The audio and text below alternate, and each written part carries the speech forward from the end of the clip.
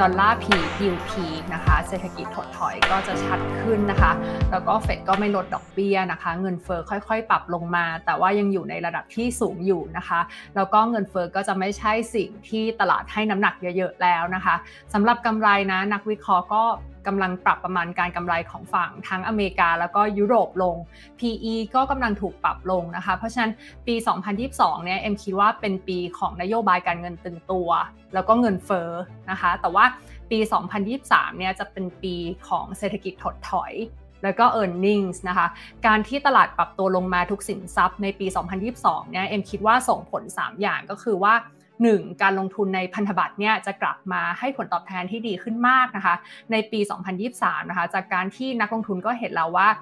yield เนี่ยดีขึ้นแล้วก็เดิมเนี่ยนักลงทุนก็จะเห็นว่าบอนด์เนี่ยเป็นแค่การกระจายความเสี่ยงแต่ต่อไปการลงทุนในบอนด์เนี่ยจะสามารถให้ผลตอบแทนที่ดีขึ้นด้วยนะคะเพราะฉะนั้นคิดว่าการลงทุนเนี่ยมีทางเลือกเพิ่มมากขึ้นแล้วนะคะ2ก็คือในปี 2022 เนี่ยพอร์ตแบบ 60-40ให้ผลตอบแทนที่ไม่ดีเลยใช่ไหมคะแต่ปี 2023 เนี่ยจะเป็นปีที่พอร์ตแบบนี้เนี่ย asset allocation จะให้กลับมาให้ผลตอบแทนที่ดีมากๆในรอบ10 ปีเลยนะคะ yield ก็ให้ผลตอบแทนที่ดีส่วนหุ้นก็มีมูลค่าที่เริ่มไม่แพงแล้วค่ะ3ก็คือการที่ราคาหุ้นปรับลดลงมานะคะก็ทำให้ตลาดอเมริกาเนี่ย PE forward PE 17 เท่านะคะโดยที่ใช้ earning ของปีนี้แล้วนะคะหรือว่าจีนเนี่ย CSI 300นะคะที่ PE ก็อยู่ที่ประมาณ11 เท่า H-share ก็อยู่ที่ประมาณ8 เท่าทั้งหมดนี้คิดว่าเปิดโอกาสให้กับการลงทุนนะคะที่หลายๆปีนะคิดว่าจะเห็นสักครั้งนะคะเพราะฉะนั้นนะคะถ้าเราลงทุนคิดว่าสุดท้ายนะถ้าเราลงทุนระยะยาวนะคะ 80% ของผลตอบแทนเนี่ยมันจะมาจากมูลค่าที่ท่านซื้อมันจะมาจาก valuation แล้วก็มันจะมาจาก entry point นะคะเพราะฉะนั้นคิดว่าการที่ตลาดปรับตัวลงมาแล้วเนี่ยมันจะเป็นการเปิดโอกาสให้กับการลงทุนนะคะสุดท้ายนะคิดว่าทุกๆครั้งนะคะที่เกิดวิกฤตหรือเกิดตลาดหมีเนี่ย leadership ของตลาดก็จะเปลี่ยนไปทุกครั้งนะคะเพราะฉะนั้นเราอาจจะต้องกลับมาสำรวจพอร์ตของท่านนะคะว่ามีแต่หุ้นเติบโตอยู่ในพอร์ตหรือเปล่าหรือว่ามีแต่หุ้น growth ถ้าเป็นอย่างนั้นเนี่ยเราอาจจะต้องเพิ่มหุ้นที่เป็น healthcare เป็น infra เป็นหุ้นกลุ่ม value เข้าไปด้วยค่ะค่ะก็หุ้นจีนห่างเส็งเนี่ยปรับขึ้นมา 30% จากจุดต่ำสุดนะคะแล้วก็ปรับขึ้นมาค่อนข้างเร็วนะคะอันนี้ก็แปลว่าหุ้นจีนเนี่ยกลับเข้าสู่ขาขึ้นแล้วก็เป็นตลาดกระทิงอีกครั้งหนึ่งนะคะแต่การปรับตัวขึ้นนี้เนี่ยเลขแรกของการปรับขึ้นคิดว่ามันได้สะท้อนข่าวดีที่เราเห็นในหน้าข่าวไม่ว่าจะเป็นเรื่อง zero covid policy ไปมากพอสมควรแล้วนะคะว่าราคาเนี้ยสะท้อนแบบมาตรการการเปิดเมืองต่างๆสะท้อนนโยบายเรื่องดีๆที่ออกมาไม่ว่าจะเป็นพวก real estate เกมที่อนุมัติใหม่ๆเนี่ยสะท้อนความคาดหวังของตลาดไปเยอะพอสมควรแล้วนะคะแต่ยังไงก็ตามนะคะถึงแม้ว่าราคาจะปรับขึ้นมาเนี่ยแต่ว่า PE ของตลาดหุ้นไม่ว่าจะเป็นหางเส็งหรือ A-share เนี่ยหางเส็งก็อยู่ที่ประมาณ10 เท่านะคะ A-share ก็อยู่ที่ประมาณ11 เท่ากว่าเท่านั้นเองก็ถือว่ายังเป็น valuation ที่ไม่ได้แพงจนเกินไปนะคะเพราะฉะนั้นคิดว่าเลขถัดไปที่หุ้นจีนจะปรับตัวขึ้นได้เนี่ยก็จะมาจากเศรษฐกิจที่ฟื้นตัวจริงๆนะคะแล้วก็มาจากกำไรของบริษัทจดทะเบียนที่จะถูกปรับขึ้นไม่ว่าจะมาจากภาคบริโภคที่ฟื้นตัวจริงๆนะคะเพราะฉะนั้นการปรับตัวขึ้นของหุ้นจีนในเฟสถัดไปเนี่ยคิดว่ามันอาจจะไม่ได้ปรับตัวขึ้นเร็วแล้วก็ชันแล้วนะคะแต่ว่าน่าจะเป็นการปรับตัวขึ้นตามกำไรของบริษัทแล้วก็ PE ที่ถูก re-rate ปรับขึ้นนะคะตาม sentiment ที่ดีขึ้นค่ะทีนี้ถ้าดูเฟรมเวิร์กในการที่เราพิจารณาหุ้นจีนที่ BBLAM ใช้นะคะมันก็มาจากคือการประเมินมูลค่าหุ้นทั่วๆไปเนี่ยมันก็มาจาก PE แล้วก็ EPS นะคะก็คือกำไรนะคะทีนี้หุ้นจีนเนี่ย sentiment เขาจะมีผลเยอะหน่อยก็แปลว่าถ้ากำไรดีแต่ sentiment ไม่ดีนโยบายกดดันเนี่ยหุ้นจีนก็จะไม่ไปไหนนะคะอันนี้ก็คือปี 2021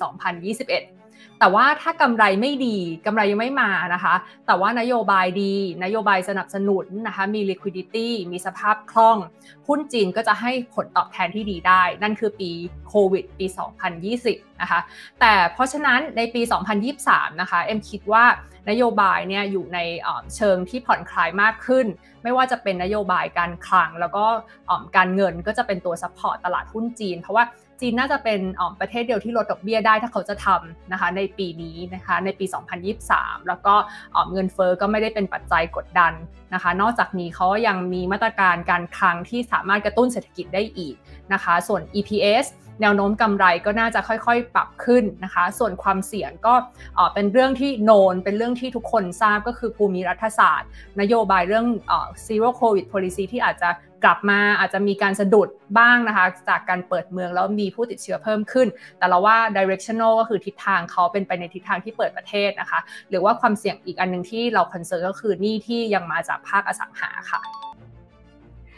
มุมมอง asset allocation ของ BBLAM นะคะเราให้น้ำหนักฝั่งเอเชียฝั่งตะวันออกมากขึ้นนะคะแล้วก็จีนด้วยจากภาพแมคโครที่เป็นปัจจัยบวกทั้งเรื่อง DXY แล้วก็ภาพของกำไรของเอเชียที่มีแนวโน้มปรับขึ้นนะคะเพราะฉะนั้นกองทุนที่เราแนะนำก็คือ BGEN EQ ค่ะซึ่งเป็นกองทุนที่ลงทุนในหุ้นจีนทุกตลาดเลยนะคะข้อดีก็คือกระจายหมดเลยค่ะลงได้ทั้ง ADR H-share A-share นะคะแม้กระทั่งบริษัทจีนที่ลงทุนอยู่ในไต้หวันนะคะก็สามารถลงทุนได้นะคะเพราะฉะนั้นข้อดีของการกระจายความเสี่ยงก็คือว่าเมื่อใดก็ตามที่นโยบายอาจจะมีบางนโยบายที่เป็นลบกับตลาดใดตลาดหนึ่งเช่นเรื่องเทคโนโลยีเนี่ยเราก็มีการลดสัดส่วนในส่วนนั้นแล้วก็มาเพิ่มน้ำหนักใน A-share ได้หรือว่ามีส่วนใดที่มีเวลาใดที่เราคิดว่าตลาดของ H-share กับ ADR เนี่ยมีมูลค่าที่ค่อนข้างต่ำเราก็ไปเพิ่มน้ำหนักในส่วนนั้นได้นะคะที่ผ่านมาเนี่ยกองทุน BGEN เขาก็ไปเพิ่มน้ำหนักในส่วนที่เน้นอุตสาหกรรมที่ต้องพึ่งพาเทคโนโลยีภายในประเทศนะคะเพราะว่าเราก็รู้กันว่าจีนเนี่ยเขาพยายามที่จะพัฒนาเทคโนโลยีให้พึ่งพาตัวเองให้ได้ใช่ไหมคะไม่ว่าจะเป็นด้านเซมิคอนดักเตอร์เรื่องความมั่นคงทางด้านอาหารความมั่นคงเรื่องพลังงานนะคะอันที่2ก็คือเรื่องพลังงานสะอาดเนี่ยเป็นเรื่องที่สำคัญของจีนมากๆนะคะไม่ว่าจะเป็นพลังงานแสงอาทิตย์แล้วก็ลมนะคะอันนี้ก็เป็นหนึ่งในบริษัทที่เราลองBGEN ลงทุนด้วยนะคะอันที่3ก็คือเราสนใจบริษัทที่เกี่ยวข้องกับการบริโภคของชนชั้นกลางนะคะไม่ว่าจะเป็นพวกเสื้อผ้ากีฬาร้านชาบูบริษัทที่เกี่ยวข้องกับการบริโภคนะคะหรือว่าการรักษาสุขภาพนะคะหรือว่าการที่ชนชั้นกลางเนี่ยเขาต้องการอุดหนุนหรือว่าใช้สินค้าที่มีคุณภาพเพิ่มมากขึ้นค่ะอันนี้ก็เป็นตัวอย่างของอุตสาหกรรมที่กองทุน BGEN EQ ลงทุนนะคะแล้วก็ถ้าดูตามอินดัสทรีเนี่ยก็จะเห็นว่าเราก็ลงทุนในธีมพวก self sufficiency renewable energy opening lifestyle infrastructure นะคะโดยที่กองทุนเนี่ยให้น้ำหนักพวก consumer discretionary ก็คือสินค้าอุปโภคบริโภคมากหน่อยนะคะพวก consumer staple นะคะแล้วก็ลดน้ำหนักที่เกี่ยวกับเรื่องการเงินนะคะเรื่องสุขภาพแล้วก็เรื่อง ITต่ำกว่า benchmark นะคะทีนี้มาดู10อันดับแรกของกองทุนที่เราลงทุนนะคะ BGEN เนี่ยเราลงทุนในทั้ง A-share แล้วก็ All China นะคะในฝั่ง A-share เนี่ยซึ่งเป็นสัดส่วนหลักของกองทุน BGEN นะคะก็อันนี้ก็เป็น10อันดับแรกนะคะไม่ว่าจะเป็นควายโฉวหมอไทยนะคะหรือว่าเป็น CATL เป็นบริษัทผลิตแบตเตอรี่ที่ใหญ่ที่สุดในโลกหรือว่าจะเป็นบริษัทพวกพลังงานสะอาดอย่างเช่นลองกิGreen Energy นะคะส่วนอันนี้เป็น10อันดับแรกของฝั่ง All China ที่กองทุน BGEN ลงทุนประมาณ 25% ก็จะครอบคลุมบริษัทเทคที่เรารู้จักกันดีอย่างเช่น Tencent Alibaba เหมยถวน JD.com นะคะอันนี้ก็เป็นกองทุน BGEN ค่ะอีกกองทุนหนึ่งที่เราขออนุญาตแนะนำนะคะก็คือว่าเราเนี่ยมองว่าทิศทางของ B Asia เนี่ยดีขึ้นนะคะเอเชียเนี่ยไม่ค่อยมีแรงกดดันในภาพแมคโครและ DXY peak 10-year Treasury peak แล้วนะคะแล้วก็กำไรดูเหมือนมีแนวโน้มที่จะปรับขึ้นพร้อมกับมูลค่าที่ยังคงต่ำอยู่นะคะเราก็แนะนำสะสมในกองทุน B Asia ค่ะโดยที่ผลตอบแทนนะคะค่อนข้างทำได้ดีเมื่อเทียบกับ benchmarkปี 2022 เนี่ยถึงแม้ว่าผลตอบแทนของเอเชียจะไม่ค่อยดีนะคะแต่ว่า B Asia ก็ยังทำได้ดีกว่า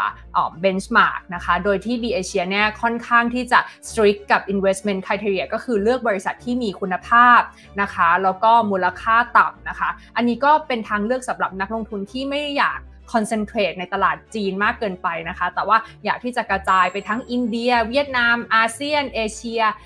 ไต้หวันเกาหลี B Asia เนี่ยสามารถ cover ได้หมด BBLAM ก็แนะนำกองทุน B Asia แล้วก็ BGEN EQ ค่ะ ค่ะเอ็มคิดว่าการปรับตัวลงของสินทรัพย์หลายๆ asset class ในปี 2022 พร้อมๆกันแบบนี้นะคะถึงแม้จะเป็นเรื่องที่แบบไม่ดีแต่ว่ามันไม่ได้เกิดขึ้นบ่อยๆแบบนานๆจะเกิดทีนะคะเอ็มคิดว่ามันกำลังจะเปิดโอกาสให้กับการลงทุนอย่างมากเลยนะคะเอ็มคิดว่าปี 2023 เนี่ยหลายๆสินทรัพย์นะคะจะกลับมาให้ผลตอบแทนที่ดีนะคะอย่างน้อยพันธบัตรต่างประเทศก็ให้ yield ที่เราไม่ได้เห็นมาในรอบ10 ปีนี้นะคะหุ้นหลายๆประเทศก็อยู่ใน valuation ที่ไม่แพงอย่างเช่นจีนแล้วก็อินเดียเอ็มคิดว่าการปรับตัวลงมันทำให้ risk reward ของการลงทุนดีขึ้นนะคะสำหรับฝั่งอเมริกาเอ็มคิดว่าตลาดเนี่ยกำลังปรับลงมาเพื่อให้ราคาเนี่ยมันสมดุลกับดอกเบี้ยแล้วก็เงินเฟ้อที่อยู่ในระดับสูงเพราะฉะนั้นถ้าเฟดเนี่ยส่งสัญญาณหยุดขึ้นดอกเบี้ยนะคะหรือว่าส่งสัญญาณแบบเริ่มลดดอกเบี้ยหรือว่าคงดอกเบี้ยเนี่ยเอ็มคิดว่าจะทำให้หุ้นอเมริกาสามารถกลับมาให้ผลตอบแทนที่ดีได้นะคะแล้วก็ถ้าท่านเป็นนักลงทุนระยะยาวนะคะแน่นอนว่าถ้าสามารถลงทุนได้เป็น10 ปีเนี่ยเอ็มคิดว่า valuation แล้วก็ entry pointนะคะจะเป็นตัวกำหนดผลตอบแทนของเราเพราะฉะนั้นในครึ่งปีแรกเอ็มคิดว่าจีนแล้วก็เอเชียน่าสนใจแล้วก็ครึ่งปีหลังอาจจะเป็นเวลาที่เราต้องกลับมาพิจารณาตลาดอเมริกาอีกครั้งค่ะ